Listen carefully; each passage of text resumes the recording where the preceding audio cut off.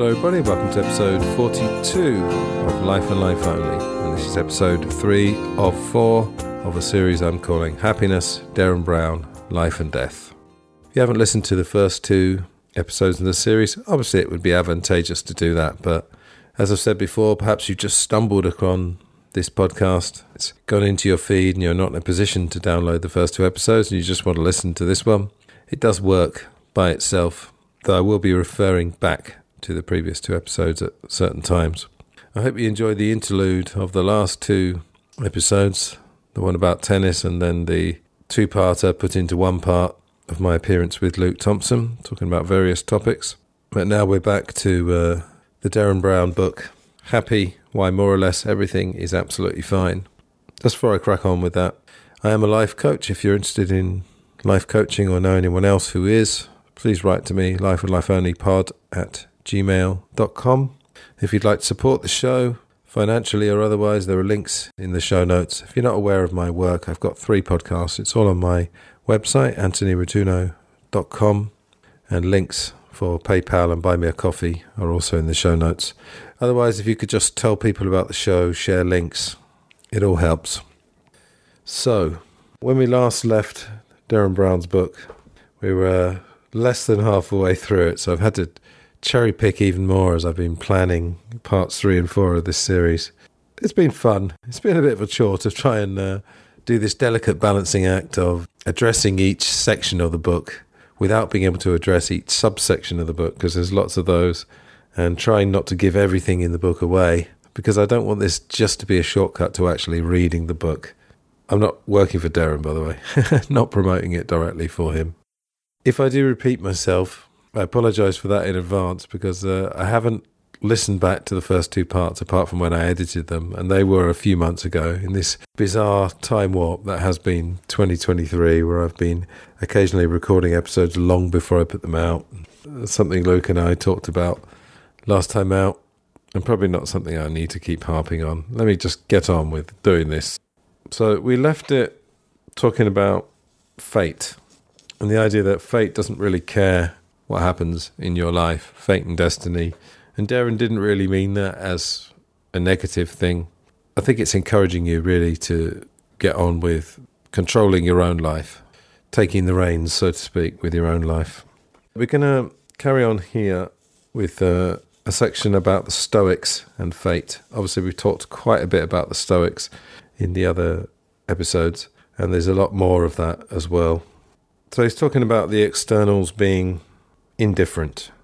He says, for example, if you are ill or a loved one dies, this is ultimately a matter of no importance to fate and the machinations of the universe.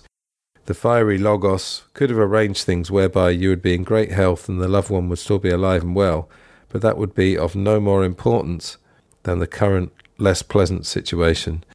A bit of tough love, I think, as we said last time, but I think it is necessary to understand that.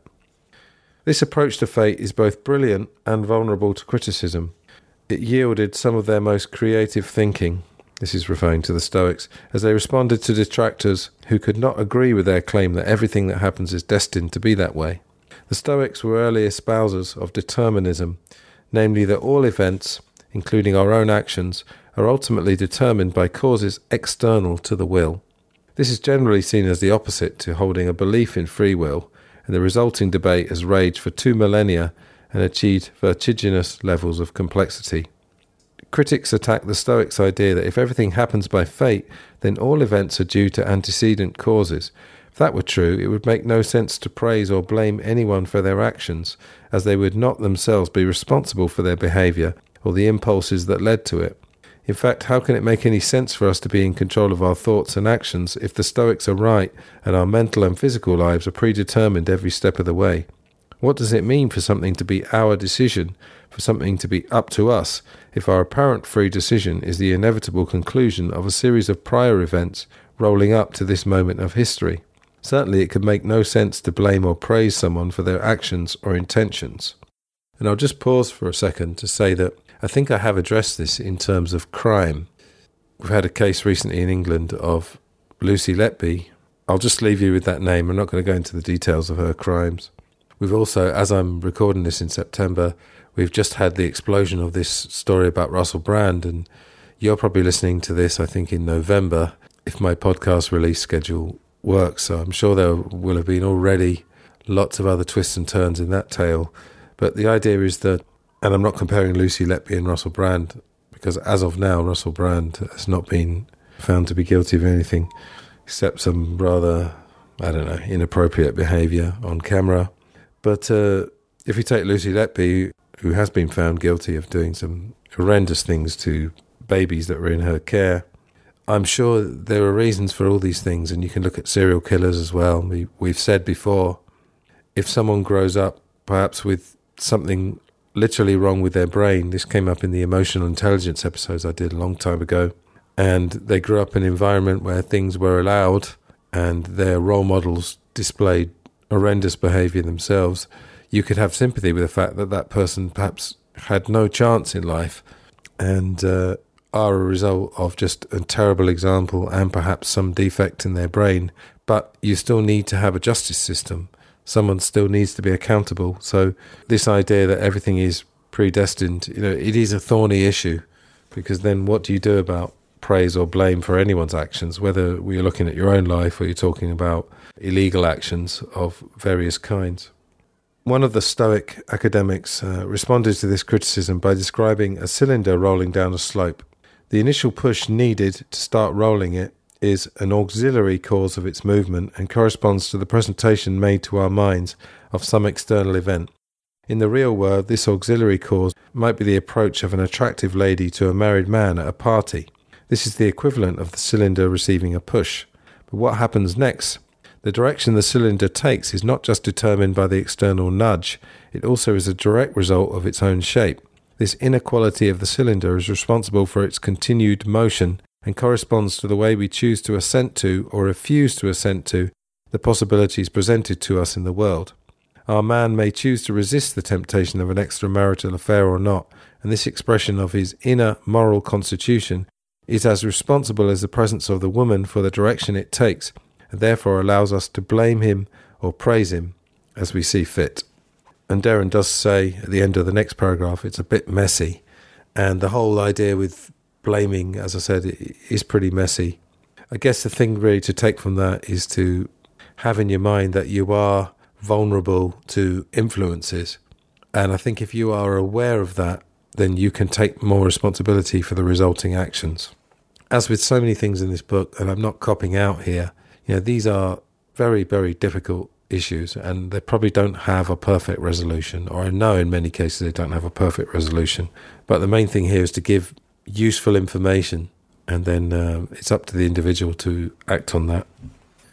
Now we get to a section where we're talking about Marcus Aurelius and his book Meditations, which has come up previously. Marcus is reminding us in his Meditations, and Nietzsche, that's Friedrich Nietzsche, who we've mentioned before as well, is telling us the concept of eternal recurrence, to aim for the uncompromising acceptance of life as it is, to align ourselves with fortune, to cease trying to control it. This is the love of fate, known as amor fati in Latin. Neither philosopher would discourage improving our lot.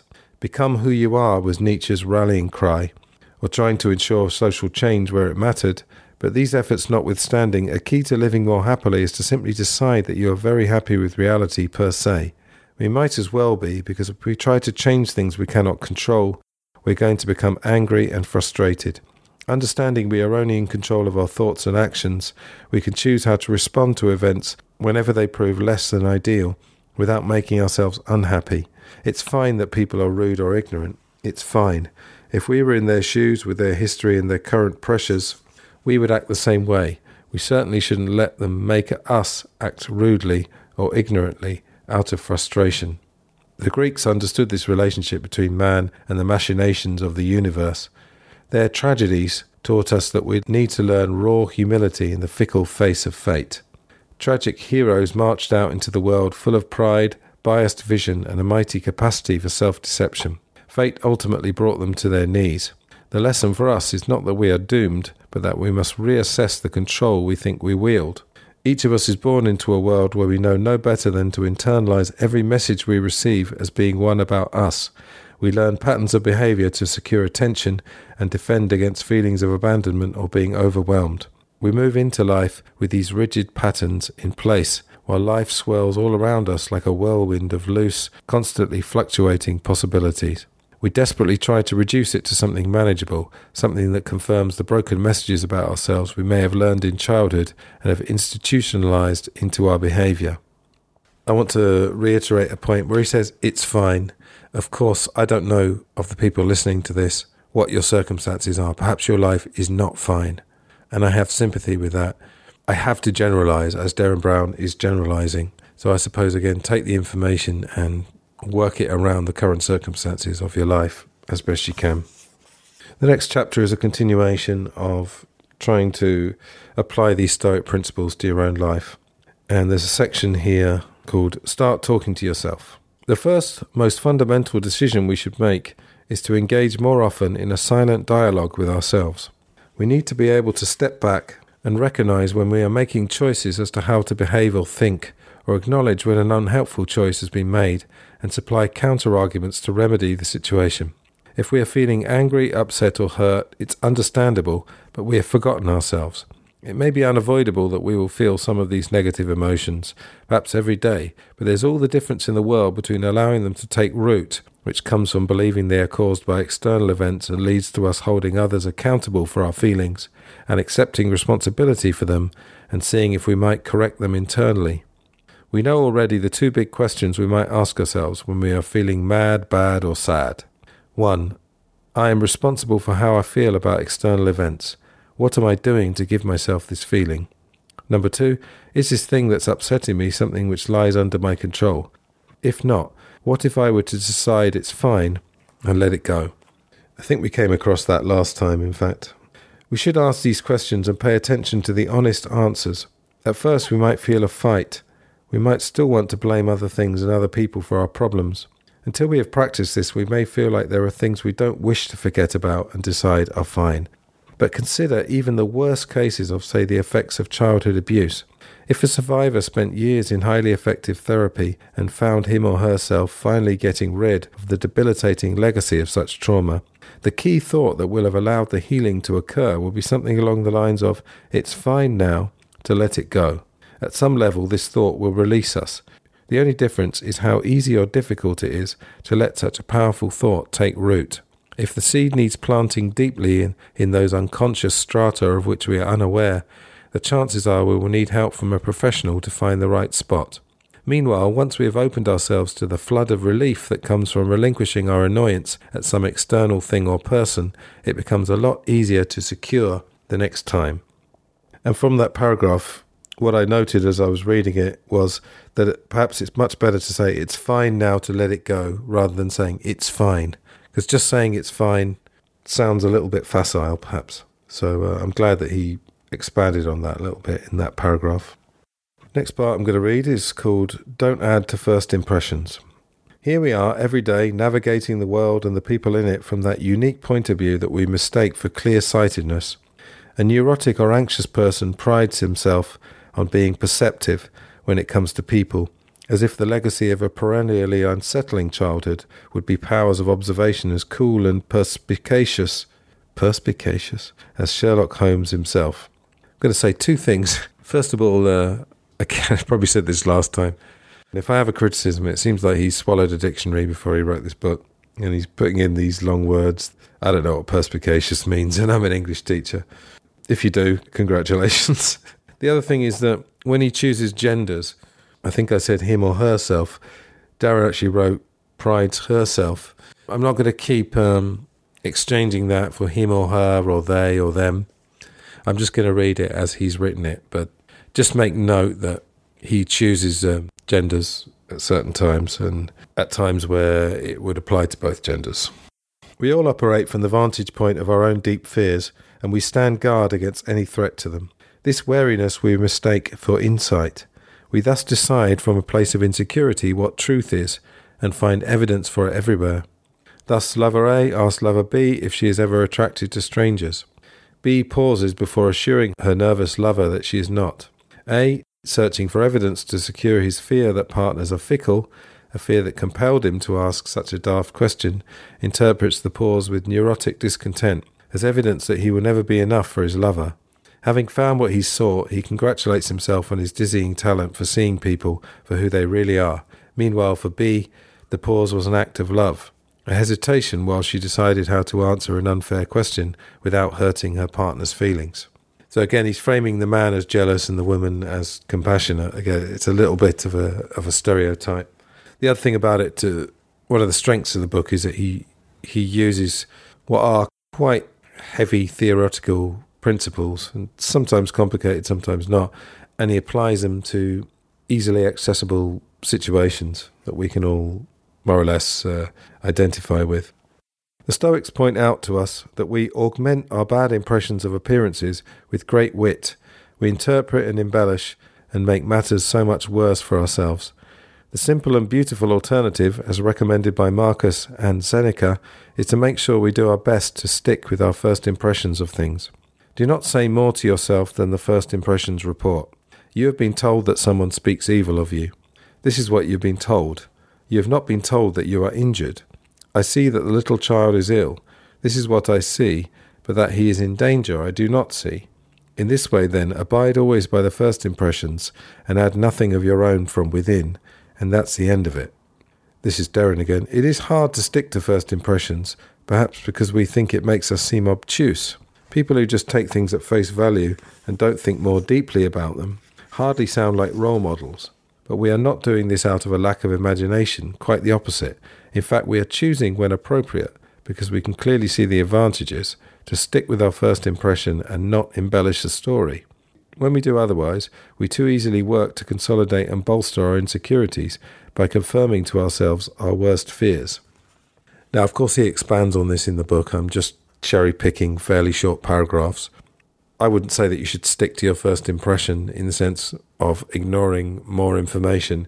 I think what he's really saying here is, it doesn't have to be the first impression, in my opinion. It could be any impression, but don't embellish it with your own creativity. This has come up again many times about how creative we are in creating these narratives, either making predictions about the future or interpreting past events. He used the word wit earlier. I guess wit in those sense probably meant something closer to creativity. Just one more paragraph on this. It's difficult not to do something, of course, once we have it in our mind. In the same way we like to repeatedly press the button to call the lift when we're in a hurry, as if doing so will summon it any more quickly, we find it hard to sit back quietly if something is playing on our minds. So instead we can accept it isn't within our control and decide it's fine.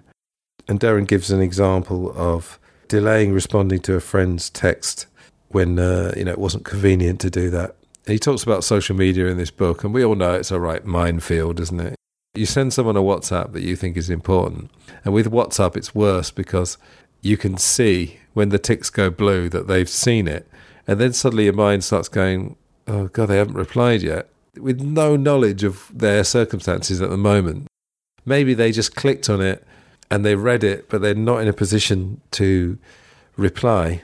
So Derren says, once we've made that decision, our insecurity dissolves, and in the case of the text, they may come back to us to apologise for leaving it so long to reply. Meanwhile, if we had badgered them with further messages, we can almost guarantee that it would have infuriated them. And I've done this so many times before. I'm getting better. I'm learning. In the past, when someone didn't reply to me, I just could not control that urge to just send them a little reminder. And sometimes it is useful. Sometimes they might have forgotten, but it's just impossible for you to know. So the thing is to just turn off your brain and turn off this thing we have, as I said, of creating stories and presuming, making assumptions. You just got to turn it off and just let things slide. Derren also has a line that he used in a TED talk he did. I'll put it in the show notes. We can benefit from remembering the words of the novelist David Foster Wallace. You will become way less concerned with what other people think of you when you realise how seldom they do. Next section is called Do I Have a Problem Right Now? So much of our unhappiness comes from ruminating over past events or worrying about possible future ones. Guilt in particular is very pervasive. Normally I find if I'm annoyed at something for a long time, or if something someone says is eating me up, it's because if I'm honest with myself, I know I've done something wrong. That feeling of being caught out creates in us all sorts of misplaced angry and defensive reactions. Guilt is attached to the past in the same way that fear is attached to the future. If we've let ourselves down, it is difficult but highly therapeutic to admit as much to ourselves and realize we could have done better. We make a mental note for next time, apologize if need be to the people concerned, and move on. We are fallible human beings and will make mistakes for the rest of our lives. So again, don't be too hard on yourself, as well as not being hard on other people. Seneca writes, "Fear keeps pace with hope, nor does their moving together surprise me. Both belong to a mind in suspense, to a mind in a state of anxiety through looking into the future. Both are mainly due to projecting our thoughts far ahead of us instead of adapting ourselves to the present. Thus foresight, perhaps the greatest blessing given to humanity, is transformed into a curse. Wild animals run from the dangers they actually see, and once they have escaped them, worry no more. We, however, are tormented alike by what is past and what is to come. A number of our blessings do us harm, for memory brings back the agony of fear, while foresight brings it on prematurely. No one confines his unhappiness to the present. When we find ourselves worrying or anxious, we might ask ourselves, do I have a problem right now? If not, and where possible, we could decide to worry about it if and when it happens, or learn something useful from it and consign it to the past." So there is a well-known proverb, isn't there? We'll cross that bridge when we come to it. A couple of other things to say. Later on, it'll probably be in part 4, I think, he talks about meditation and mindfulness and this thing about the present moment. And it's just everywhere, People are really cottoning on to the idea that everything really is the present moment. The past is there to learn from, and you should make a plan for the future. I don't think living permanently in the moment. I've seen people do that. There were musician friends I had in Madrid who were like that, and their life was pretty chaotic from having no plans at all, it seemed. The other thing about it is that Luke Thompson and I, on the compilation I did on the last episode, we talked about cats and talked about how you can learn from cats and animals in general. He's talking there about wild animals and cats, as we discussed, although they're domesticated. In there's still a wild animal, as there is with humans, of course. But they live in the moment, they're instinctive. And as we said, okay, a cat doesn't have the same responsibilities as a human, but I'm all in favour of taking little bits from everywhere. I'll just tell you once again something I've surely talked about in one of my podcasts. I watched a documentary about Jimi Hendrix years ago, and I think it was Jimi Hendrix's manager, Chas Chandler, said that they used to go and watch local bands in pubs all around London, which is something I did years later when I lived in London. And however bad the band was, Jimmy would always take one little thing from the night. He'd say, it was the way the guy held his guitar pick or the way he bent the strings. And I've never forgotten that. Almost everything you experience in your life, good and bad, you can take something from it. And it's this constant improvement. We're all works in progress, as many people have said. And that's another idea that people are realizing is true. And it's going into the mainstream of culture, which I'm very happy about. This section is called Rational Meditation, but it's meditation, I think, in the sense of deep and considered thought, as in the title of Marcus Aurelius' book. This is a Marcus Aurelius quote from the book. "Say to yourself in the early morning, I shall meet today inquisitive, ungrateful, violent, treacherous, envious, uncharitable men. All these things have come upon them through ignorance of real good and ill. But I, because I have seen that the nature of good is the right, and of ill the wrong, and that the nature of man himself who does wrong is akin to my own, I cannot be harmed by any of them, for no man will involve me in wrong, nor can I be angry with my kinsman or hate him. For we have come into the world to work together, like feet, like hands, like eyelids, like the rows of upper and lower teeth. To work against one another, therefore, is to oppose nature, and to be vexed with another or to turn away from him is to tend to antagonism." Some lovely poetic writing there. And this is Derren. "So prepare for the day ahead. The idea of spending the first 5 minutes of each morning considering our tasks for the day and anticipating possible areas where we could let ourselves down or run into trouble might seem alien to us or too much of an effort. But consider the common alternative. We are normally awoken abruptly by an alarm clock when we could do with an extra hour of sleep. And if we have allowed ourselves a brief time to lie in bed and adjust to the morning, we tend to resort to that most banal of pastimes, browsing our phones. We check social media or see what emails have come through. One connects us with the rabble, the other starts our day with problems to which we are obliged to find solutions. Perhaps we check the news and again, without realizing, we emerge into our day smothered by demands from the outside world, which root themselves unpleasantly in our groggy, too malleable consciousness. We have prepared our psychological state for the day by laying the groundwork for envy. In brackets, we see that a friend has bought a new gadget we want but can't afford, and by letting our barely sentient minds absorb the concerns of work communicated overnight to our inbox. Those first few moments of the day, when we are still suggestible enough to slip back into dreams unfinished, have been invaded by the outside world's blaring cries for our weary attention.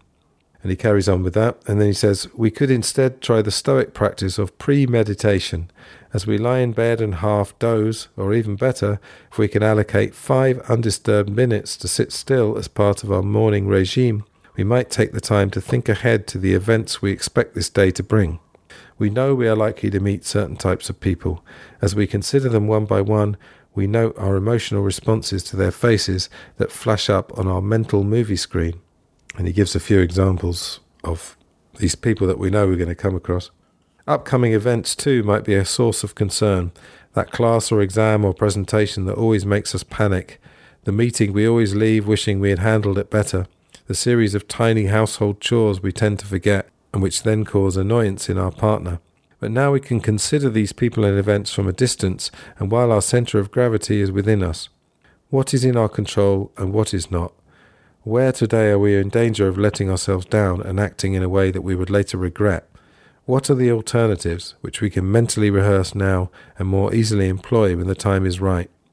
Are we setting ourselves up for a fall, demanding too much of others, working with unrealistic expectations? How might it be absolutely fine if things don't go as planned? And again, he expands on that. A couple of things to say, really. You could spend that 5 or 10 minutes or find yourself 5 or 10 minutes meditating. Now, of course, there are apps and there's all sorts. There's really no excuse if you are planning on starting to do that, to actually do it. And this is something I've talked about, this whole thing about waking up to the alarm and immediately leaping up and checking your phone. Immediately, what you're doing is putting pressure on yourself. And of course, if you're in a relationship and you're waking up with someone else with you, perhaps they're doing the same thing, and the combined effect of those two things makes it even worse. So, as he says, just take a few moments. And he does mention that this word premeditation might make us think of the more familiar practice of Buddhist meditation, but you don't have to meditate in the formal sense. And as I mentioned, the meditation contained in the title of the Marcus Aurelius book is a different definition of the word. It's more to do with contemplative thought. So contemplation, even if you don't want to do a more formal practice, I think you can manage that. For those who experience nothing but an angry, thundering fit of pique in the ante-meridian hours, until liberal quantities of quarantine and caffeine permit a begrudging acceptance of society and clear thinking sometime around noon, Seneca provides an alternative approach to morning premeditation. For such people, he suggests a nightly review, a retrospective alternative wherein we might drift more comfortably into sleep after considering our actions during the day just lived. Seneca describes the practice, attributing it to Sextius, a Pythagorean philosopher who he imagined taught it to his students. When the day was over and he had withdrawn to his room for his nightly rest, he questioned his soul. What evils have you cured yourself of today? What vices have you fought? In what sense are you better? Is there anything better than to examine a whole day's conduct? Certainly we can imagine that if we were to be bothered to practice both these morning previews and evening reviews, considering best approaches ahead of time and later holding ourselves to account, we would live and breathe these Stoic principles more effectively than a person who merely brings them half-remembered to mind when it is too late to fully benefit from them. It sounds like a whole lot of work. It might, however, start with a 30-second reminder to be the best person we can be, to not attach our emotional well-being to things outside of us, to watch out for known trouble spots. Likewise, we can round up the day with as brief a look back at how we behaved. Whether we let ourselves down, if there's anything we should change tomorrow. It should be neither prescriptive nor arduous. I have to agree with that, and it's something I do. I keep a diary, as listeners to this podcast will surely know, and part of my review of the day and preview of the day. Sometimes I write in my diary what I think might happen today. It's more common, I suppose, in a diary that you write down things that have happened. And I do that in the evening, and it's massively useful to do that. It really, really helps a lot. So, I mean, you're talking about 10 minutes out of the day, 5 in the morning, 5 in the evening. And he was saying there, if you're a person that just cannot get up in the morning without lots of coffee and so forth, then maybe the evening review is better. But I would do both, really. It does help you get to sleep, because I find when I put something down on paper at the end of the day, especially if it is something that I misjudged, or maybe I was angry with somebody and snapped at them. I don't do that too often now, but it can happen. It clears the deck somehow when you've written it down. And if you don't fancy writing it down, do as he says, just review it, and it does have a way of clearing it. Now, referring back to something you were saying earlier, sometimes we can't get things out of our mind. It's really difficult. You might have to accept that some negative thoughts might linger. You just do your best. Just make that effort. At least you can tell yourself that you have made that effort. Now, he brings up here NLP, Neuro-Linguistic Programming, and I'm going to leave you, if you haven't heard of it, to look online. You can find definitions of it. It's something that can be used in a manipulative way. Salesmen use it, I think, to perhaps work the conversation round to the idea that the customer, it's a free choice of the customer to buy this car that maybe they don't want. I think a car is a bad example, because my sister used to sell cars, and she said people come into the showroom wanting to buy a car. You don't have to persuade them to do it. But if you take something like double glazing is a classic stereotypical example of something that people don't necessarily need, and the salesman knocks on your door or phones you up. But NLP can be used with yourself. It's a way of really reframing. Reframing is another classic word that's used in life coaching and self-development. Using language, if you take it literally, to program neurologically, which is your brain. And Derren writes, a classic NLP technique for relieving the emotional tension created by the thought of flying would be to practice re-envisaging the mental flight footage to make it more resemble the train sequence. And he's referring back to maybe someone has a pleasant train journey, is not looking forward to flying. He's introducing the idea of taking a third-person view as if it was on CCTV, so looking at yourself from outside.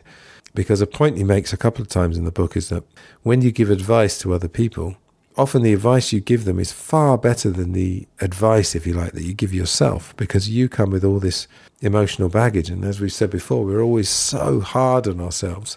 If you analyse the way you treat yourself and think about treating another person like that, you'd be absolutely horrified. So taking a third-person view often helps. NLP tends to borrow its techniques from pre-existing therapies. Indeed, its cognitive slant can be traced back to Stoic thinking. Its use of distancing most likely owes a debt to developmental psychologists Bernard Kaplan and Heinz Werner. We might reap the benefits of both a first and third-person perspective if we give the prospective morning meditation a try. To consider difficult upcoming events without feeling the anguish, try switching to that third-person CCTV point of view. Then when you come to rehearse a new, more positive response, resume the first-person perspective and view everything as you would through your own eyes, making it all as vivid as you can. This will give you a sense memory of the new desired way of behaving that will be more helpful when you then encounter the situation in real life. And I remember reading about this in an NLP book. There's another thing where you can make the positive outcome you're looking look very clear, as if you're using high-definition TV, 4K, let's say, and then see the negative outcome in a more blurry, out-of-date version. He's saying here, see the positive one as you, as the first person, and the negative one as a third person, so you're distancing yourself from it. So it's a slightly different way of using the third person from what I just described, but you can also use the third person to your advantage, as I've said, by taking a more detached view of it. Next part is quite interesting, and this is all about finding time. One of the more enduring and charming classics of self-help literature, Arnold Bennett's slim 1910 volume, How to Live on 24 Hours a Day, makes a plea for using time wisely. Quote, if one can't contrive to live on a certain income of money, one earns a little more, or steals it, or advertises for it. One braces the muscles and balances the budget. But if one cannot arrange that an income of 24 hours a day shall exactly cover all proper items of expenditure, one does muddle one's life entirely. The supply of time, though gloriously regular, is cruelly restricted. Bennett's message is to find time in the day that is normally wasted and allocate it to the pursuit of the self-improving. Words like waste, spend and allocate are examples of the economic language with which we describe time, yet we apply very little of the care we take when spending money to our dispersal of time. Most people, and Bennett was petitioning the large number of white-collar workers amongst his readers who had accrued since the Industrial Revolution, are less than enamoured with their jobs, yet consider time spent at work as the day. The remaining hours of the day are seen as subservient, marginal. We get up with barely enough time to get ready and leave, and then after work we merely wind down, then think about going to bed for nearly an hour before retiring. These remaining hours constitute the majority of our existence, yet still we denigrate them before the minority proportion that in itself brings us little true enjoyment. And there's another quote from Bennett's book.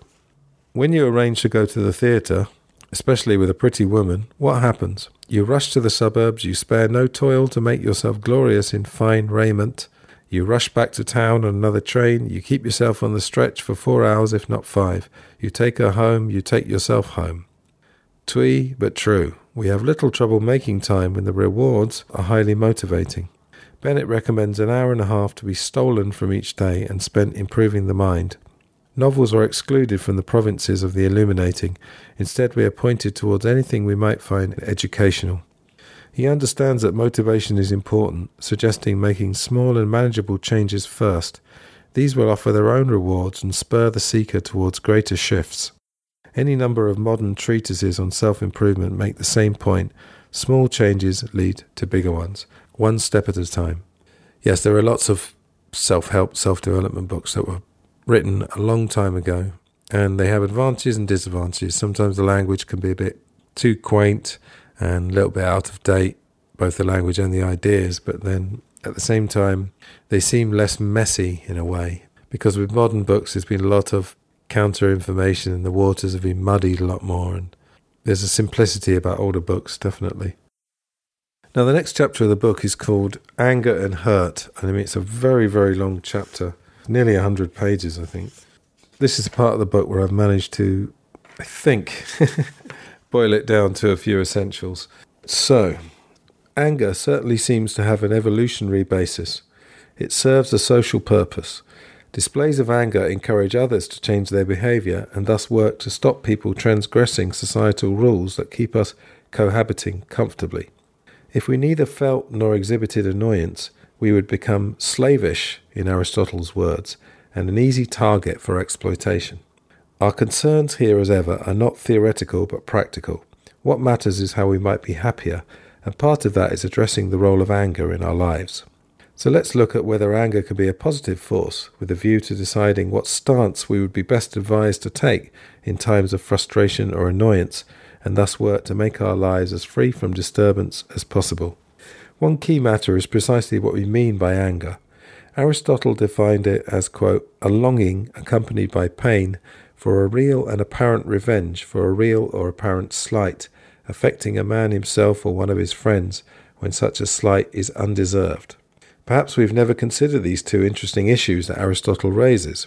One is that anger is driven by a desire for revenge, to harm another person. As the American philosopher Martha Nussbaum has discussed, that harm may be indirect. For example, an ex-spouse has a miserable time with her new partner, or mitigated by the nature of the relationship. A mother may be furious at her child, but the desire to harm is suppressed into punishment, scolding, or teaching the child a lesson. The desire for retribution is, however, always present. Without it, we are not really experiencing anger. There's also that second element, that a slight has occurred. While this is sometimes a less valuable criterion, it's certainly a very common cause of anger. If we consider those times when we have become annoyed at the words or actions of another, it is usually because we perceive ourselves to have been slighted, ignored, disregarded, or otherwise unfairly treated or perceived. Our private judgments are hard at work here. And I want to say a couple of things about anger. I used to have a huge problem with it, and I'm sure there's people in my past who can attest to that. It's a release, obviously, and really any release of pent-up emotions is good. sex, orgasms are a very, very pleasurable release of pressure. And the other thing is that for me, anger always came with injustice. So if I didn't let the injustice out, or my feelings of injustice out, they would just linger and it would feel like it was unresolved. If you think of music, a friend of mine wrote a song a long time ago.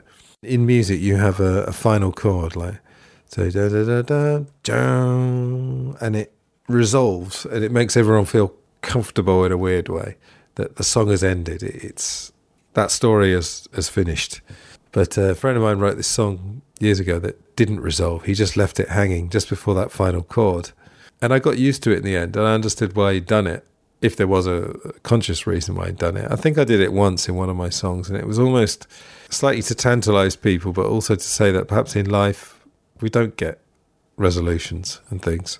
But I think anger, it's a release, and I'd say it goes with injustice, like I said. I'm sure it goes with other things. Anger is definitely related to fear as well. He says here, when we consider the anger we might wish to retain towards matters of grave social injustice, is it really our desire to harm or retaliate that will secure important changes, or does a positive result depend not on the anger itself, but how it is channeled? And of course we could go on a big tangent about channeled anger. That is the best type of anger, is when it's channeled towards something positive. He talks here about Martin Luther King and Gandhi. Martin Luther King's 1963 I Have a Dream speech is a masterclass in transforming the anger of black Americans into a future-oriented, constructive drive. He begins by describing the outrage that is felt by the black community as a debt owed, rather than a matter of criminal injustice. Now he's quoting King, "America has given the Negro people a bad check, a check that has come back marked insufficient funds." The speech moves on to famously motivate its audience to seek to realize a vision of equality, not to unleash wrath upon its oppressors. The incitement of aggression is masterfully avoided. Perhaps then to feel anger is unavoidable, but not in itself helpful. The key is turning it into something constructive. We are angry because we would like to change something in the world, or maybe in ourselves, something that seems to be unjust. A feeling of rage does very little to rectify the perceived injustice. An artist sees the world and notices a difference between how she feels it should be and how it actually is. The work of art created is a way of bridging the gap, a physical manifestation of that discrepancy.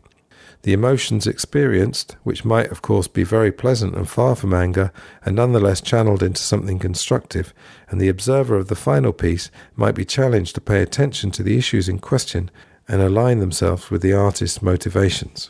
King is dealing with rawer, more volatile and highly charged emotions, but he and other motivators of non-violent protest are engaging in an essentially creative, visionary process. The Stoic position, at least as detailed in Seneca's three-part work on anger, is that this destructive passion is alien to the essentially sociable nature of human beings. So quoting from Seneca's book, "What is gentler than the human being when he is in a right state of mind? But what is more cruel than anger? What is more loving to others than the human being? What is more hostile than anger? The human being is born for mutual aid, anger for destruction." So he's saying that people are in the main good. From my research, it seems that there is a minority of people who maybe have sociopathic or psychopathic traits.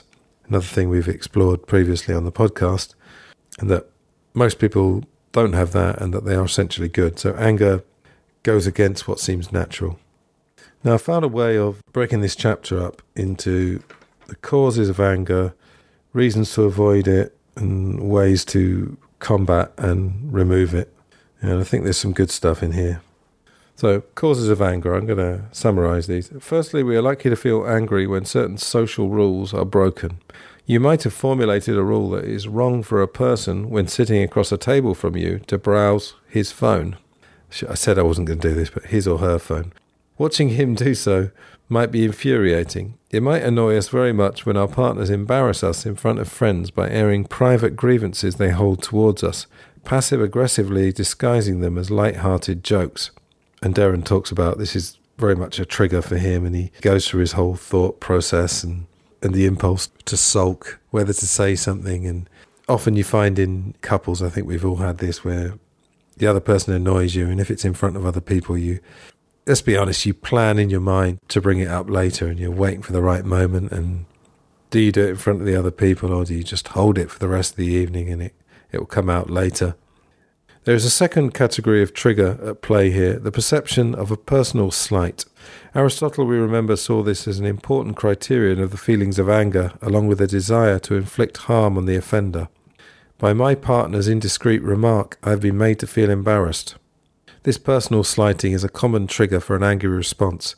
I do, moreover, desire to inflict punishment on my partner for the affront. My wrath shall be mighty. I will become quiet and deny him the non-verbal language of affection. No eye contact. That'll tell him. A third source of annoyance stems from irritants. There is a hint of this in the above example. Part of my annoyance comes from the feeling that my partner always makes those sort of remarks.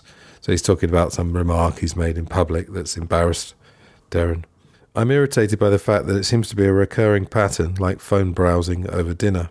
Examples of irritants in their purest forms might be a screaming child or a barking dog. Repeated disturbances that we try to ignore but cannot. My parrot, Rasputin, will occasionally enter a state of sudden distress and scream repeatedly at the top of his voice. He's somewhat highly strung, so this shrieking is normally caused by the sight of a possible predator through the window, such as a dog or a bicycle, or a tree or a plant or a cloud. Other times I imagine the chilling caterwaul is an urgent response to an existential concern that his life in a taxidermy-stuffed townhouse in South London is not proceeding along a route as rewarding as it might amongst the lush viridescence of the Amazon rainforest. Viridescence, get the dictionary out there, folks. Regardless of our temperament, it clearly serves us to be less bothered by irritants, displays of disrespect, and transgressions of perceived rules. Being disturbed less makes us happier, but there are other reasons why we might wish to avoid anger, and it will serve us well to know them if we are to feel motivated enough to try to reduce the frequency and intensity with which it grips us. Our aims are to increase happiness. Why should we seek to avoid anger on these grounds? Now again, I'm going to mostly just list these and then just read a little bit from the book for each one. Number 1, not making the point. Anger gets in the way of us making our point. We may feel desperately entitled to it due to feelings of panic or the outrage we feel in response to the story we have concocted about other people's motives and so on. And there's the narratives again. But if given free rein, it will defeat our objective to express ourselves convincingly. And I'm just going to say about that sometimes when you get angry, what happens is as it rises, the words actually become difficult to understand for the other person. And often you will suddenly, or perhaps gradually, you'll become more and more irrational, and then you might start talking about things which are nothing to do with the thing that you're angry about at the moment, and then it just can become almost vaguely hysterical, and the practical point of anger gets lost. Perhaps it wasn't there in the first place. I've experienced people who've got extreme rage, and really they're not trying to resolve any point. They're literally just getting it off their chest. They're literally just doing it for themselves. So that's one. The second one is our inevitable regret. Anger creates unhappiness for all involved, and in particular for the person who is angry. And as easy as it is to label a regularly angry person a monster, his frustration that he must be seen in that way can only intensify the cycle of antisocial behaviour. Seneca describes the person in the grip of anger as, quote, the executioner of those persons he holds most dear and destroyer of the things whose loss will soon make him weep. Is this a passion, he asks, that anyone can assign as a helper and companion to virtue, as Aristotle believed, when it makes havoc of the resolutions essential to virtue achieving anything? So yes, there will be a regret, and perhaps again we can fast forward in our minds to the regret before we get angry. That's something that we're all capable of doing. So when you're about to get angry, you do know it. For some people, I think the more extreme the problem we have with anger, the shorter the time is that thought when you know you're about to get angry and you decide to do it, because you do decide in the end, unless you've got this absolutely totally extreme red mist that you've got zero control over. And that probably is the case with some people, but the most extreme thing you can think of is the case with somebody. But for the vast majority, you are choosing. You've got that little bit of time, you've got that window of a couple of seconds before you unleash. So think about the regret you'll feel. Try and think forward to that, and perhaps you might stop the anger and you might find something else, deep breathing, punching a pillow, whatever it is. The solutions that we have here, the ways to combat anger, they work with the reasons to avoid it, obviously. Okay, number 3 is no license. This is a quote from Michel de Montaigne. Montaigne reminds us of the important link between anger and vengeance. No passion disturbs the soundness of our judgment as anger does.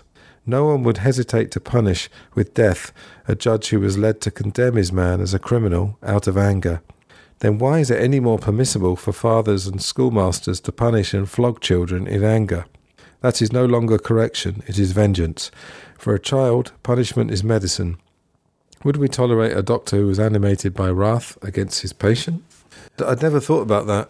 If you were in a courtroom and the judge got really angry, what would you think? I think most people would think, well, he's totally out of control. I don't trust him. So it's saying, you've got no license. I take that as no right, in a sense, really. And he makes a point about parents hitting their children and schoolmasters hitting children, that they don't have the right to do that. Now, here's an interesting thing, and I remember this. Comedian Louis C.K., who I believe is, if not back in favour, has recovered from his cancellation a few years ago. And I did used to like his show, Louis, and I like some of his stand-up. Louis C.K. expresses his surprise at the extent of his own fury that could emerge behind the wheel of a car. Quote, I waste a lot of time being angry with people I don't know. It's amazing how nasty we can get as people, depending on the situation. Like, most people are okay, as long as they're okay. But if you put people in certain types of context, they just change. Like when I'm in my car, I have a different set of values. I'm the worst person I can be when I'm behind the wheel, which is when I'm at my most dangerous. When you're driving, that's when you need to be the most compassionate and responsible of any time of your life, because you're fucking driving a weapon against weapons. And yet it's the worst people get. And I'm the worst. One time I was driving and there was this guy ahead of me and he sort of, kind of drifted into my lane for a second. And this came out of my mouth. I said, you worthless piece of shit. What an indictment. What kind of way is that to feel about another human being? That's somebody's son. And the things that upset people, I was once driving and some guy in a pickup truck I don't even remember. And I yelled out my window. I said, hey, fuck you. Where, outside of a car, is that even nearly okay? If you're in an elevator and you're right next to a person's body and he kind of leaned into you a little bit, would you even turn right to their face and go, hey, fuck you, you worthless piece of shit? No, literally 0 people would ever do that. But put a couple of pieces of glass and some road between you and there's nothing you would not say to them. I hope you die. I said that to a person. Why?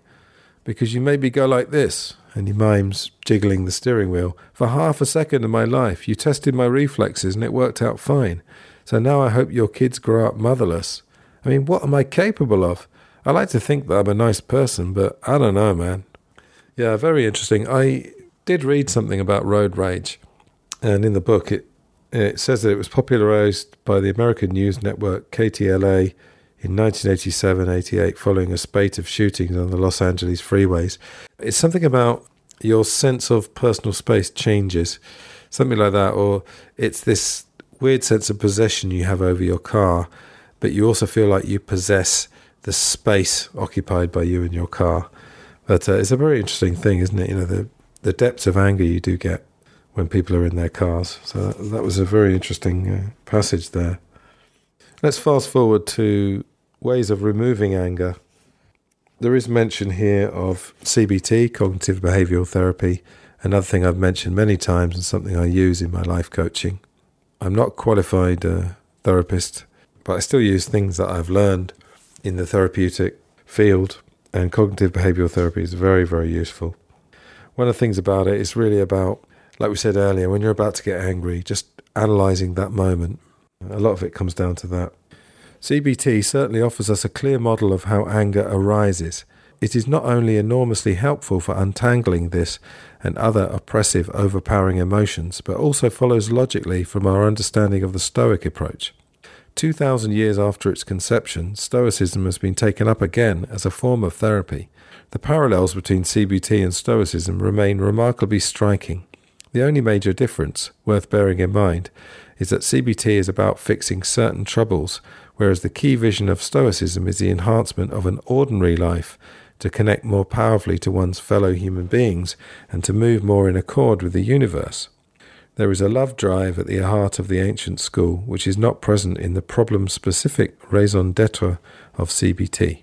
Yeah, so CBT really looks at how your thoughts and emotions drive your actions, but it concentrates on these trigger points, as I've said. And one of the modern phrases that I like is the idea of triggering, and it's always been in a word in the dictionary, but it's come into such sharp focus because of the internet and social media.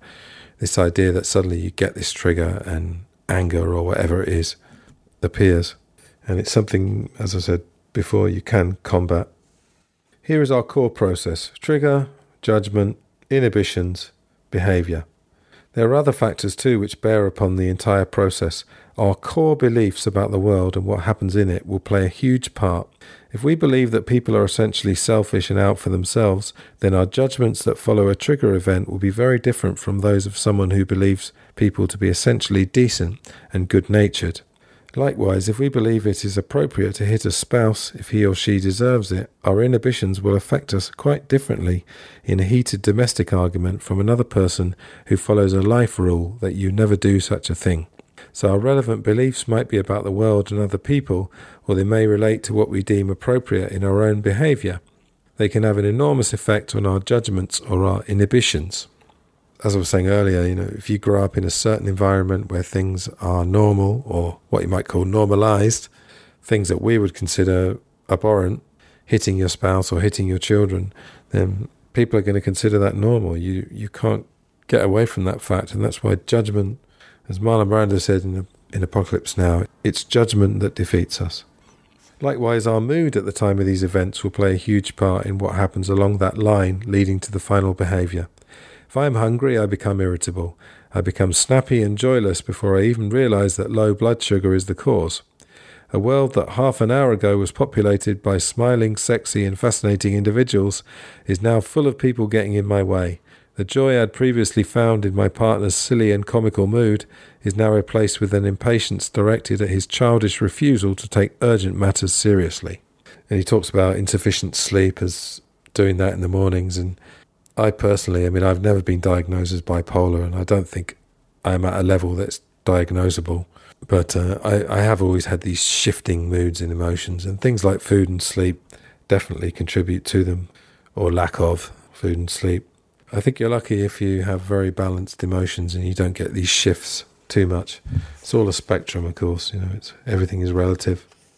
Although different approaches to removing anger will be suitable for different people depending on the way their anger forms, and therefore where in their cognitive behavioural chain the solution is to be found, the ancients offer plenty of advice that we might wish to take on board. There is a consensus, for example, that when anger flares up, the best time to intervene with the lessons of philosophy is immediately. There's a quote from Plutarch here. Anyone who doesn't fuel a fire puts it out, and anyone who doesn't feed anger in the early stages and doesn't get into a huff is being prudent and is eliminating anger. Seneca uses a military metaphor. We're talking about warfare and must make sure our frontier guards are alert. In true Stoic form, we must remain vigilant. The best course is to reject at once the first incitement to anger, to resist even its small beginnings, and to take pains to avoid falling into anger. For if it begins to lead us astray, the return to the safe path is difficult, since, if once we admit the emotion, and by our own free will grant it any authority, reason becomes of no avail. After that it will do, not whatever you let it, but whatever it chooses. The enemy, I repeat, must be stopped at the very frontier. For if he has passed it and advanced within the city gates, he will not respect any bounds set by his captives. So there we are. That's what I was talking about earlier with you have a couple of seconds to make that choice. And it is a choice. So 7 ways to combat anger. Again, I'm just going to list them and summarise a little bit each one. Number 1 is wait. And perhaps we don't really need to say anything more about that. Today we are sometimes advised to hold our tongue and count to 10 when we feel angry.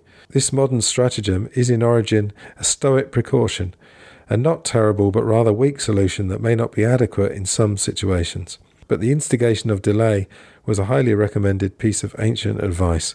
Seneca, in his On Anger, clarifies that we delay not to simply switch off from the issue at hand, but so that we make better judgments as to how to act. Quote, "The best corrective of anger lies in delay. Beg this concession from anger at the first, not in order that it may pardon, but in order that it may judge. Its first assaults are heavy. It will leave off if it waits." Okay, I think that's pretty clear.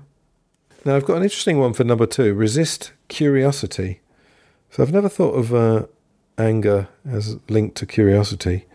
We've got our friend Seneca once again. Do you want to avoid losing your temper?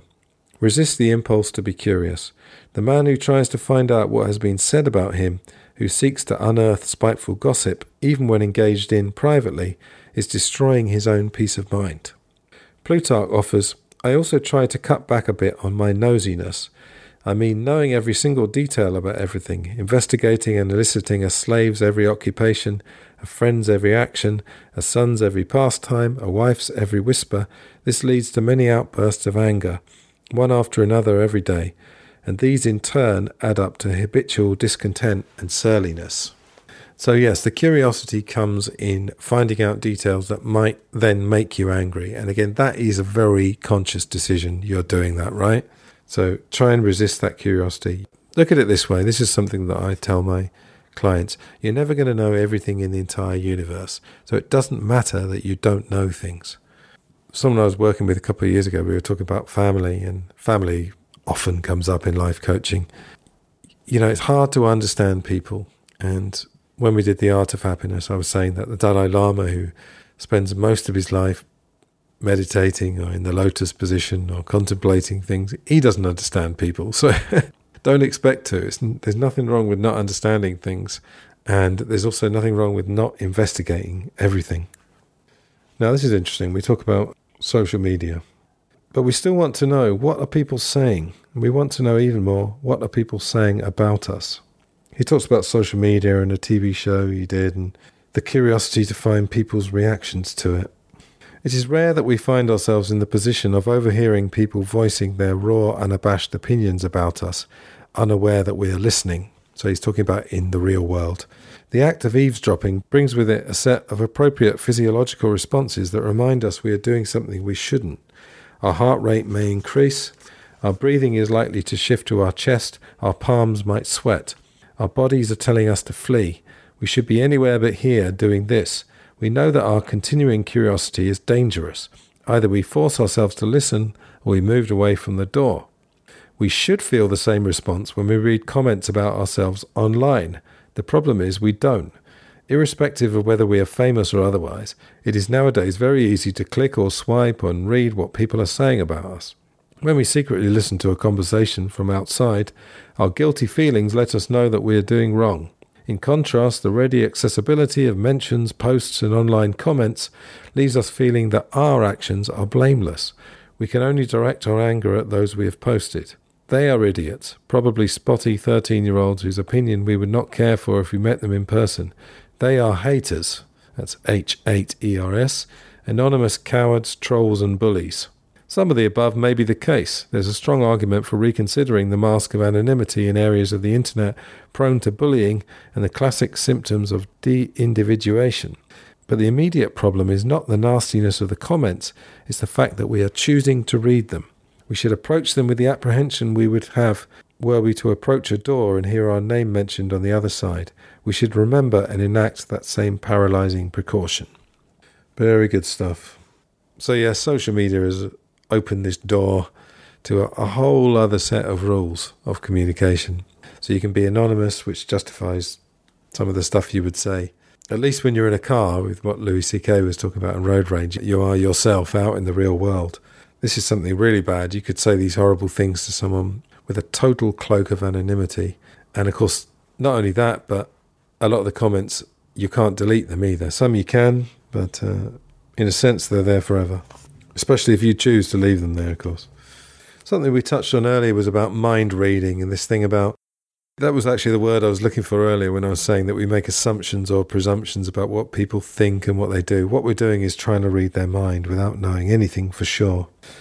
If we momentarily package and stow my multi-award-winning, consistently envelope-pushing and hilariously lucrative performances neatly to one side, we must accept the conspicuous truth.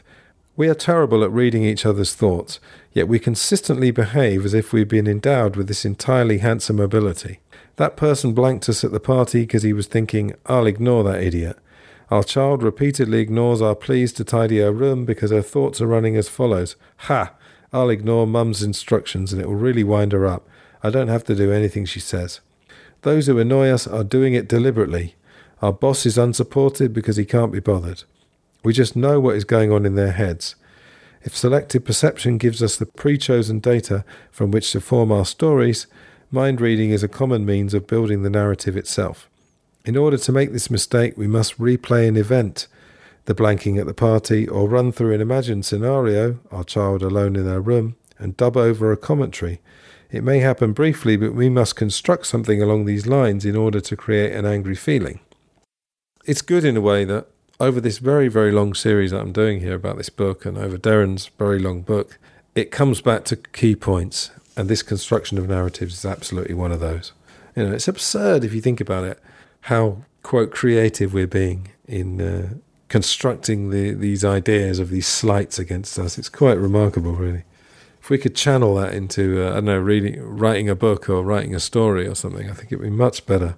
If you see it as a story, then, like I say, write a story instead. There's a note here about catastrophizing. That's another thing that comes up in life coaching. Something bad happens and you turn something slightly bad into a catastrophe.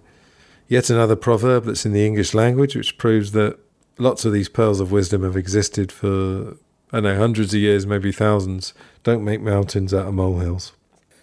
Those beset by feelings of anxiety are, of course, most prone to catastrophizing.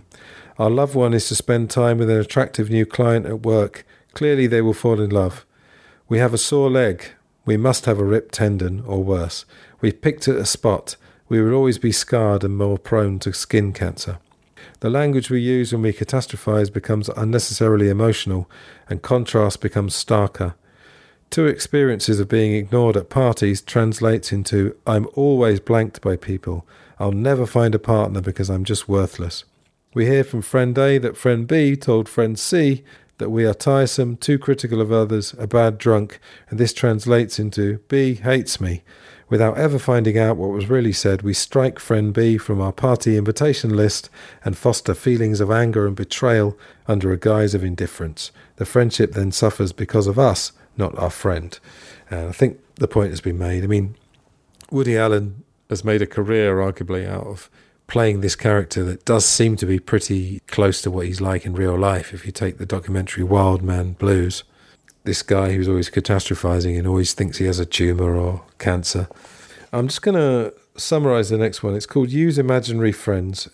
Derren gives an example of when he was on a train and there was a woman coughing and it was really irritating him. He imagined what it would be like if another friend was with him who commented on the woman coughing. And this is what I was saying earlier about when someone else is in pain. In pain in the sense of suffering in some way. And obviously the woman coughing might have been, but I'm talking about the friend. You would probably say to that friend, well, don't let it bother you. It's that whole thing of like, if we could only take our own advice, then we'd have far less problems. So Derren imagines a scenario where he is with a friend who's irritated by the coughing. What would you say to that friend? Then just say it to yourself. Pretty simple. Simple but not easy. That's an important distinction. Solving the world's problems is quite simple, but it's not easy. The trick of bringing other people to mind is of enormous use in dispelling anger. It's tempting to hold on to our annoyance, to feel entitled to it and justified in every aspect of its expression. Yet it does us no favours. We might prefer to untangle our anger from the matter at hand to gain a clearer perspective on it. We might use a friend, an admired luminary, even a fictitious character as a role model who can spring to mind when we find ourselves incensed. How might they deal with this situation? How would they coolly laugh it off or rise above it? This might give us some distance from our own story and offer a more helpful, convincing perspective. Or if a friend were suffering with this particular problem, how would we advise them? Those calming words of wisdom we would offer, what would they be? So that's going back to the train example. Now, I've always been a person who loves buying secondhand books and visiting flea markets and stuff. And I remember I saw a book called What Would Jesus Do? And at the time, I was a bit immature. I probably just laughed about it. I think I was with someone and we both laughed about it. And I read a little bit of it and didn't take it very seriously. But it really doesn't matter whether you believe in Jesus. You could still read some of his teachings. And even if you think it's a fictitious person, it doesn't really matter, because you can create in your own mind a wise person. They don't have to exist. But it's the teachings that's important. So you could look at what Jesus said, or is supposed to have said, and you can learn a lot from it. But yeah, think of a role model. Think of, I'm not really in favour of worshipping celebrities. We'll get to that. I think it's going to be at the beginning of part 4, about fame and how utterly ridiculous all that is. And I covered this in the tennis episode I did. But anything can be used if it's for a good end, and you can use a celebrity that you do look up to and think, what would they do? In my younger days, everything I did was based on what John Lennon would do, but it wasn't the real John Lennon, or it wasn't completely the real John Lennon. It was to some extent the real John Lennon, plus all the propaganda and all the positive things that have been ascribed to him since his death. But yes, you can use anything, as I said, if it's useful for improving yourself and improving your relationship to the world. Now, this one's quite interesting and might seem a little bit of a strange one, but number 4 is lower your self-belief. You ask what is the greatest failing in you. This is Seneca again. You keep accounts badly. You rate high what you've paid out, but low what you have been paid. And then Derren writes, perhaps the greatest cause of anger, not to mention frustration, is the fact that we have an inflated sense of our own entitlement. We believe we are entitled to happiness. We see it as a birthright that we can righteously claim, some thing out there that we can and should possess through sheer willpower. The overwhelming majority of self-help books, apotheosizing that all-important first syllable, teach us to increase our self-esteem, our self-respect, our self-confidence. We set our sights too low, we are told. We absorb other people's negative appraisals of ourselves. We need to stand up, say no, and decide we deserve more. This message is now so ubiquitous that we never question it. For some, of course, who truly suffer from debilitating self-esteem, it can be an important intimation of hope and not to be belittled. But even in such cases, self-aggrandizement does not solve the problem. Our centre of gravity must be brought inside where it belongs. Locating it in others is where we get into trouble, regardless of whether it results in shyness or a brash need to impress. And then he gives an example of meeting, I think it was the mogul of a whiskey conglomerate. And he was talking about how everything about this guy was immaculate, but it was very effortless. And it could be that this person had, rehearsed it. It could be a very good act that you do so often that it becomes natural. But Derren seemed to see that wasn't the case, that this person oozed it without needing to try too hard. All the difference in the world exists between that man and the other who plays high status for no reason other than inside he feels like a scrabbling, panicked child. I spend a lot of time amongst performers and am always struck by how much or little those who dazzle for a living need to impress in real life. Circus performers and acrobats, interestingly, seem to me to be most strikingly delightful and as a rule free from stifling egos. There is a true international camaraderie which is patently lacking in, say, the magic scene. Perhaps that's because acrobats and jugglers and the like don't cheat, at least compared to conjurers. Amongst the latter group, undoubtedly fanned by the fear of being a fraud, egos are commonly as inflated as social skills are uncultivated. As a group, we magicians are prone to holding court, talking shop, telling anecdotes, and keeping the focus on ourselves and our wearying, withering put-downs. Lacking the aerialist's confidence in his significant quantifiable skills, magicians commonly lack the hallmark of the truly successful, quiet charm. No, I love that, quiet charm. I would say as well, calm charisma. Charisma can be worked on, of course, and there are many, many gurus who help, let's say young guys, for example, to work on their charisma till it becomes natural. You're never going to quite know how much someone's worked on something unless they tell you, so you have to take it at face value to some extent. Interesting that he mentions ego, because ego is so important. The size of your ego, its relative fragility, and the way you control it is I would say, if anything, the most important thing to having a happy life. Recently, I watched on Netflix the new Wham documentary. And I know that Wham probably were not even a fashionable band when they were arguably the biggest pop band in the world for a while in the 80s. But I find the story of Wham very interesting because it's about two guys who met, and George Michael, of course that wasn't his real name, he's of Greek origin, so he had a unfashionable Greek name that I imagine people made fun of at school. Andrew Ridgeley was assigned to look after George Michael at school, and Andrew Ridgeley, in George's eyes, was one of these people who was just born self-assured and easygoing, and he was a good-looking fella, Andrew, and George Michael became Andrew Ridgeley, essentially. So the trade-off really with Wham is that George did most of the songwriting, but actually the image came from Andrew. But I just wanted to quote something that George Michael describes his ego as, quote, that bastard, insecure little thing that comes from fear. And yes, a lot of egotistical people, they are operating from a position of fear, and you have to remember that. Another thing, talking about effortlessness, let's call it. I went on holiday to Boston once with a couple of friends, and one of the friends had friends who lived in Boston, and we stayed with them for a week, and we went to a few bars, and we went to quite a rough area of Boston, but it had quite a nice bar, and yeah, real nice kind of salt-of-the-earth people. And my friend introduced me to these couple of guys who were these local, I wouldn't call them gangsters, but they were, let's say, hard men. I'm not saying they did it for a living, but they were people that were quite feared in the community. And the thing about them is that we spent a whole evening with them, and they didn't display any intimidation or ego, really, or any need to show to us what position they had in the community. But they just oozed, I suppose you'd call it, potential menace. Also wanted a reference. I just listened to the audiobook of the novel of The Godfather. Some of you will know I'm a big Marlon Brando fan, did a 2-part special on one of my other podcasts, Film Gold. And Marlon played him in the film quite similar to how he is in the book, in that Don Corleone barely ever raises his voice.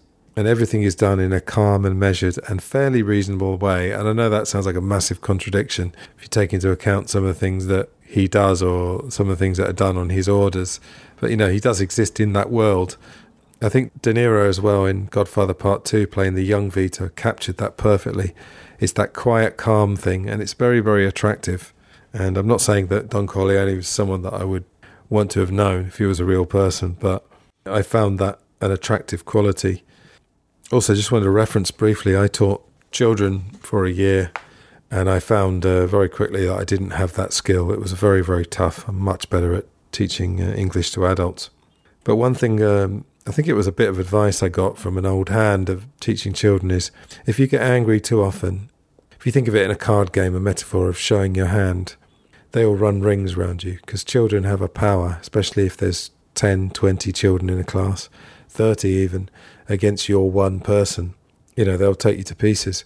So the thing you have to do is to do everything very calmly, but make it clear that you do mean business.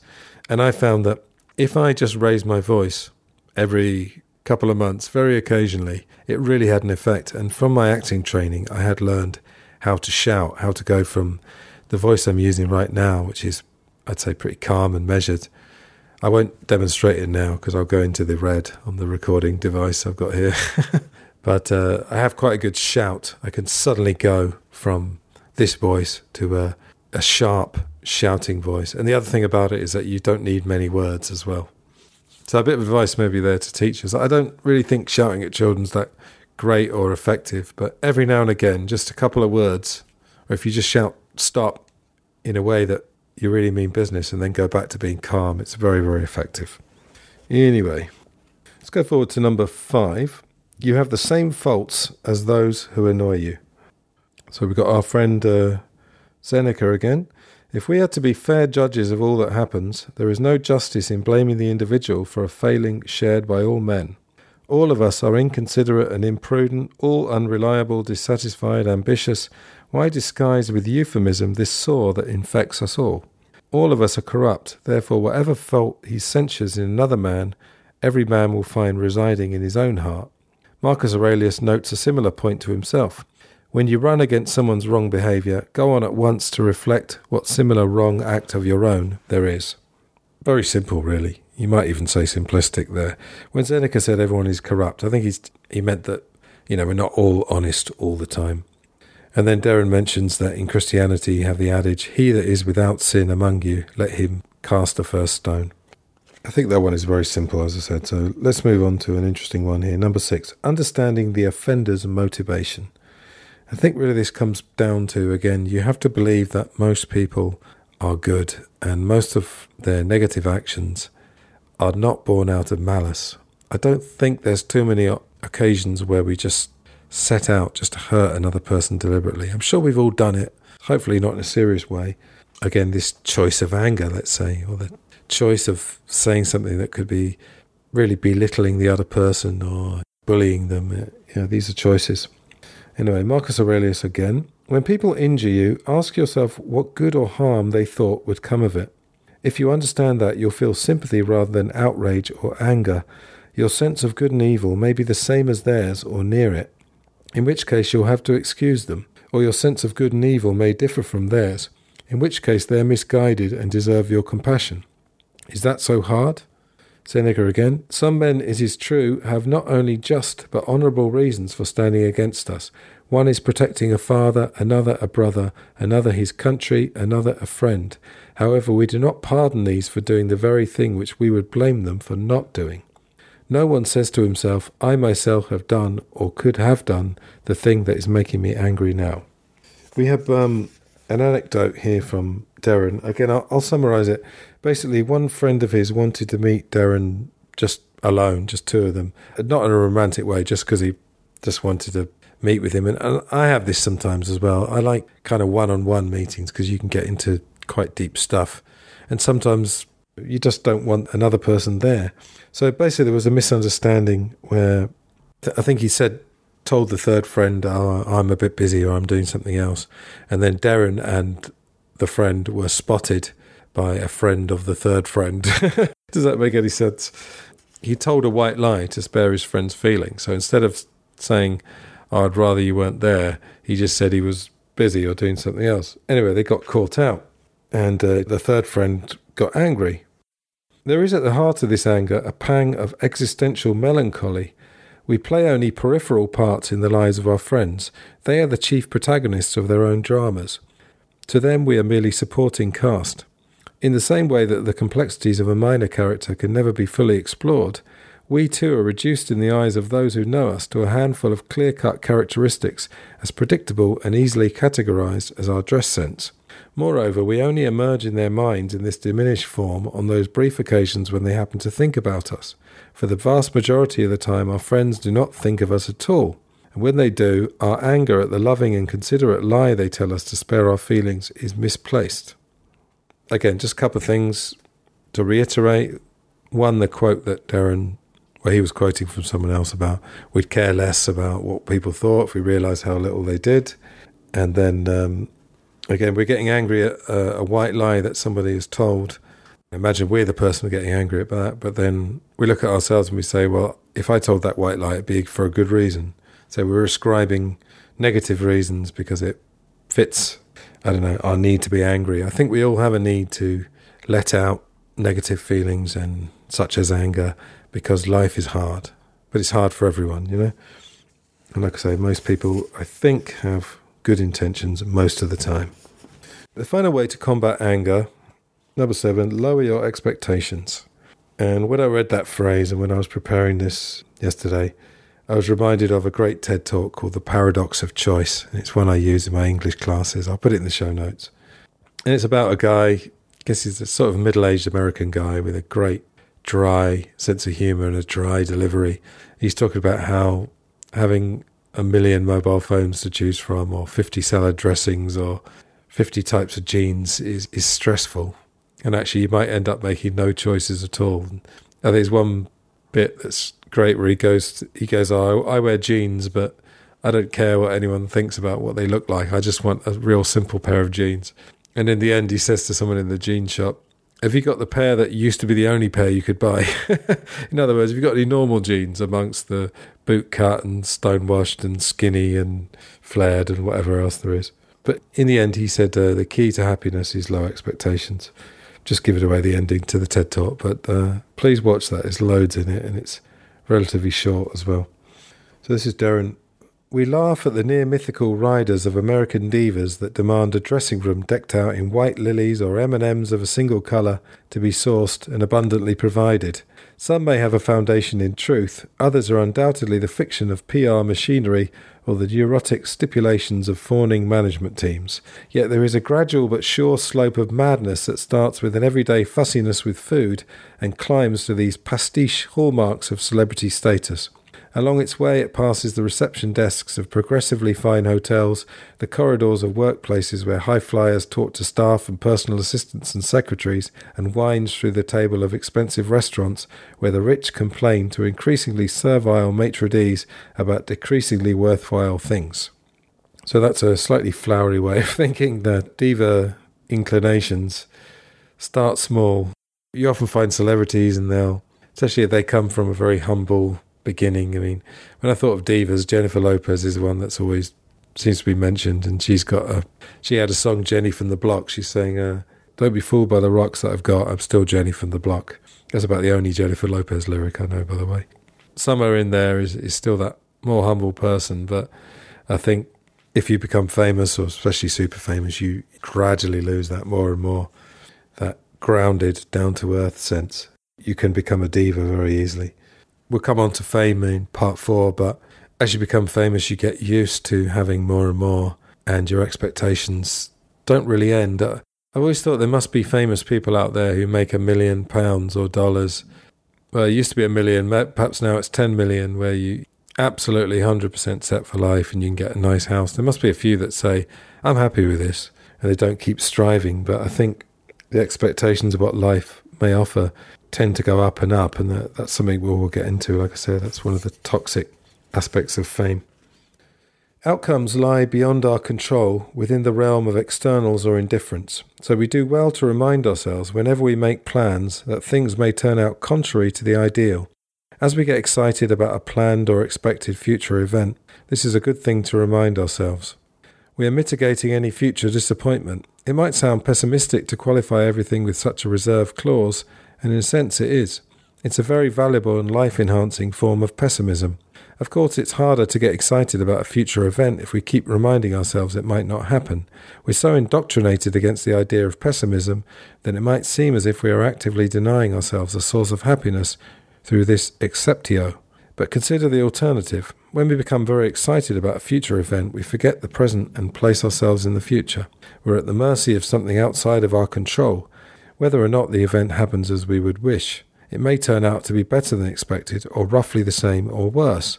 The more excited we are, the more likely it is to fail to meet our expectations, in the same way that something we dread is likely to be not half as bad as we feared. Please excuse the plug, folks, but Life and Life Funny Episode 2, Cynicism and Free Thought, talking about how there's nothing wrong with skepticism and cynicism, and that, as we've discussed before with self-help, this sledgehammer of positivity doesn't really help in a lot of cases. Now, somewhere in the book, Derren mentions tennis, and of course it's a nice callback to the episode I did about tennis. The key is to remember that game of tennis. You still try to the best of your abilities. You play as well as you can. That realm of your thoughts and actions is under your control, and you're in charge. Whatever your role is, parent, sibling, citizen, worker, role model, president, you can do that thing in an exemplary fashion.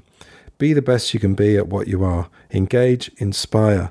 Where there is injustice and where it is under your control to make a difference, use your abilities to create change, but don't ultimately emotionally commit yourself to the outcome.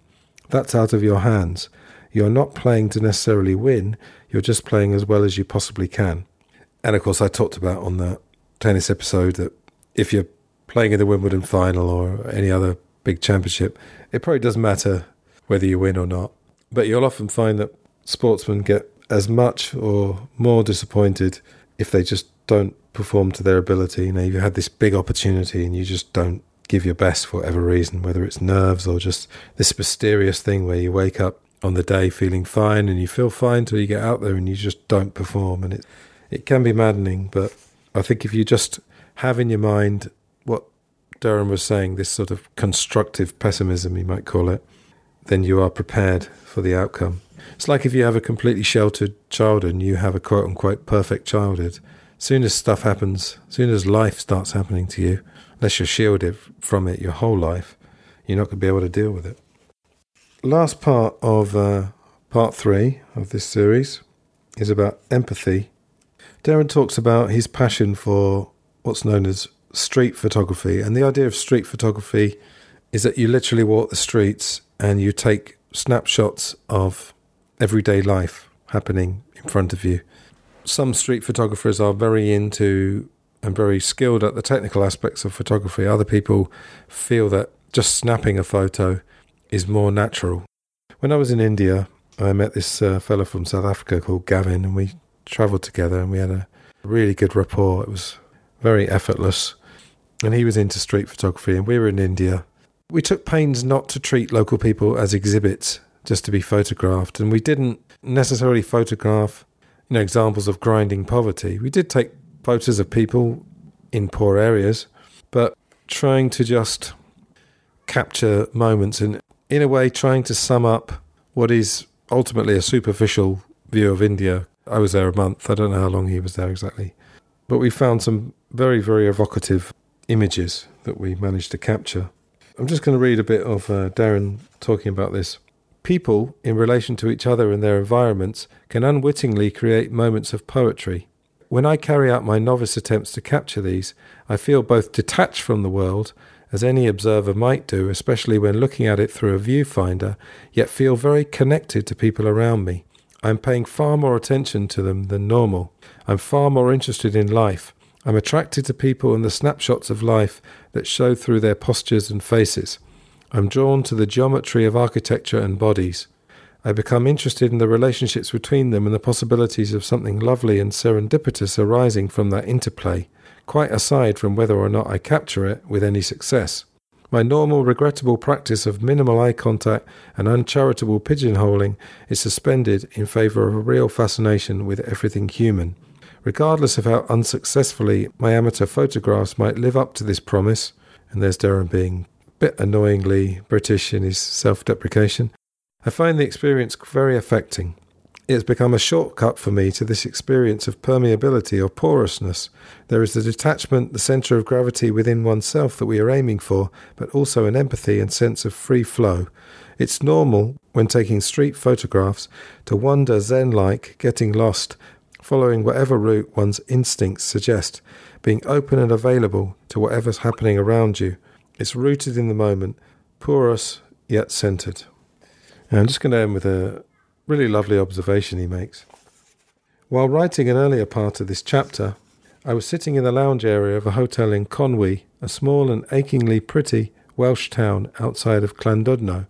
The doors had been thrown open as the day was very hot.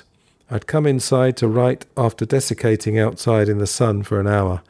The patio was small and probably needed some planters to cut off the view of the adjoining car park, but scattered around the few brown and yellow tables were families and small groups, and every 15 minutes a bell rang from a nearby church identifying the quarter hour, which lent the scene an unexpected Tuscan air. I watched a slim woman in a white dress and a floral bandana pour tea for herself and her husband. Another couple adjusted the position of a chair for an elderly man I presumed to be the father of one of them. A chap in his early 30s took off his hat, sat back in his chair, and raised his face to the sun while his friend perused his phone. A poodle lay on its side in the sun, little curly legs outstretched. Two women chatted over white wine. The older one, whose face I could see, was about 50 and evidently very attentive to the successful arrangement of her bobbed blonde hair each morning.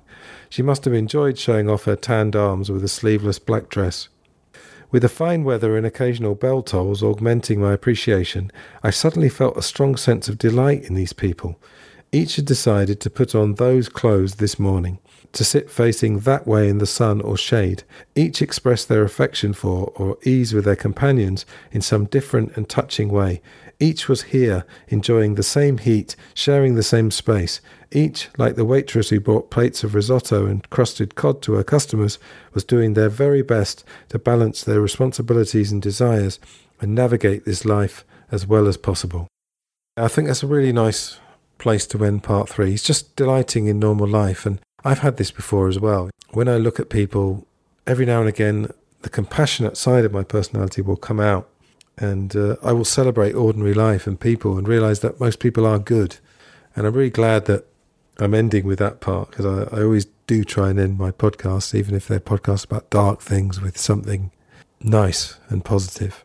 When Douglas Valentine was on Life and Life Only talking about Vietnam and some of the horrible aspects of war and foreign policy and things like that, I ended it by getting him to read one of his poems, because he's also a poet. So let's celebrate ordinary life. That's something that came up in an episode of another of my podcasts, Glass Onion on John Lennon. We did 1967, and we were detailing when I had my mother on my podcast on Glass Onion, talking about how 1967 wasn't that different for ordinary people. We ended by saying, just let's celebrate ordinary life. And just one final circling back to the episode about tennis, we were saying about don't envy people. Yeah, it'd be great to win Wimbledon or the US Open, but there's all kinds of other bits to people's lives that we just don't know.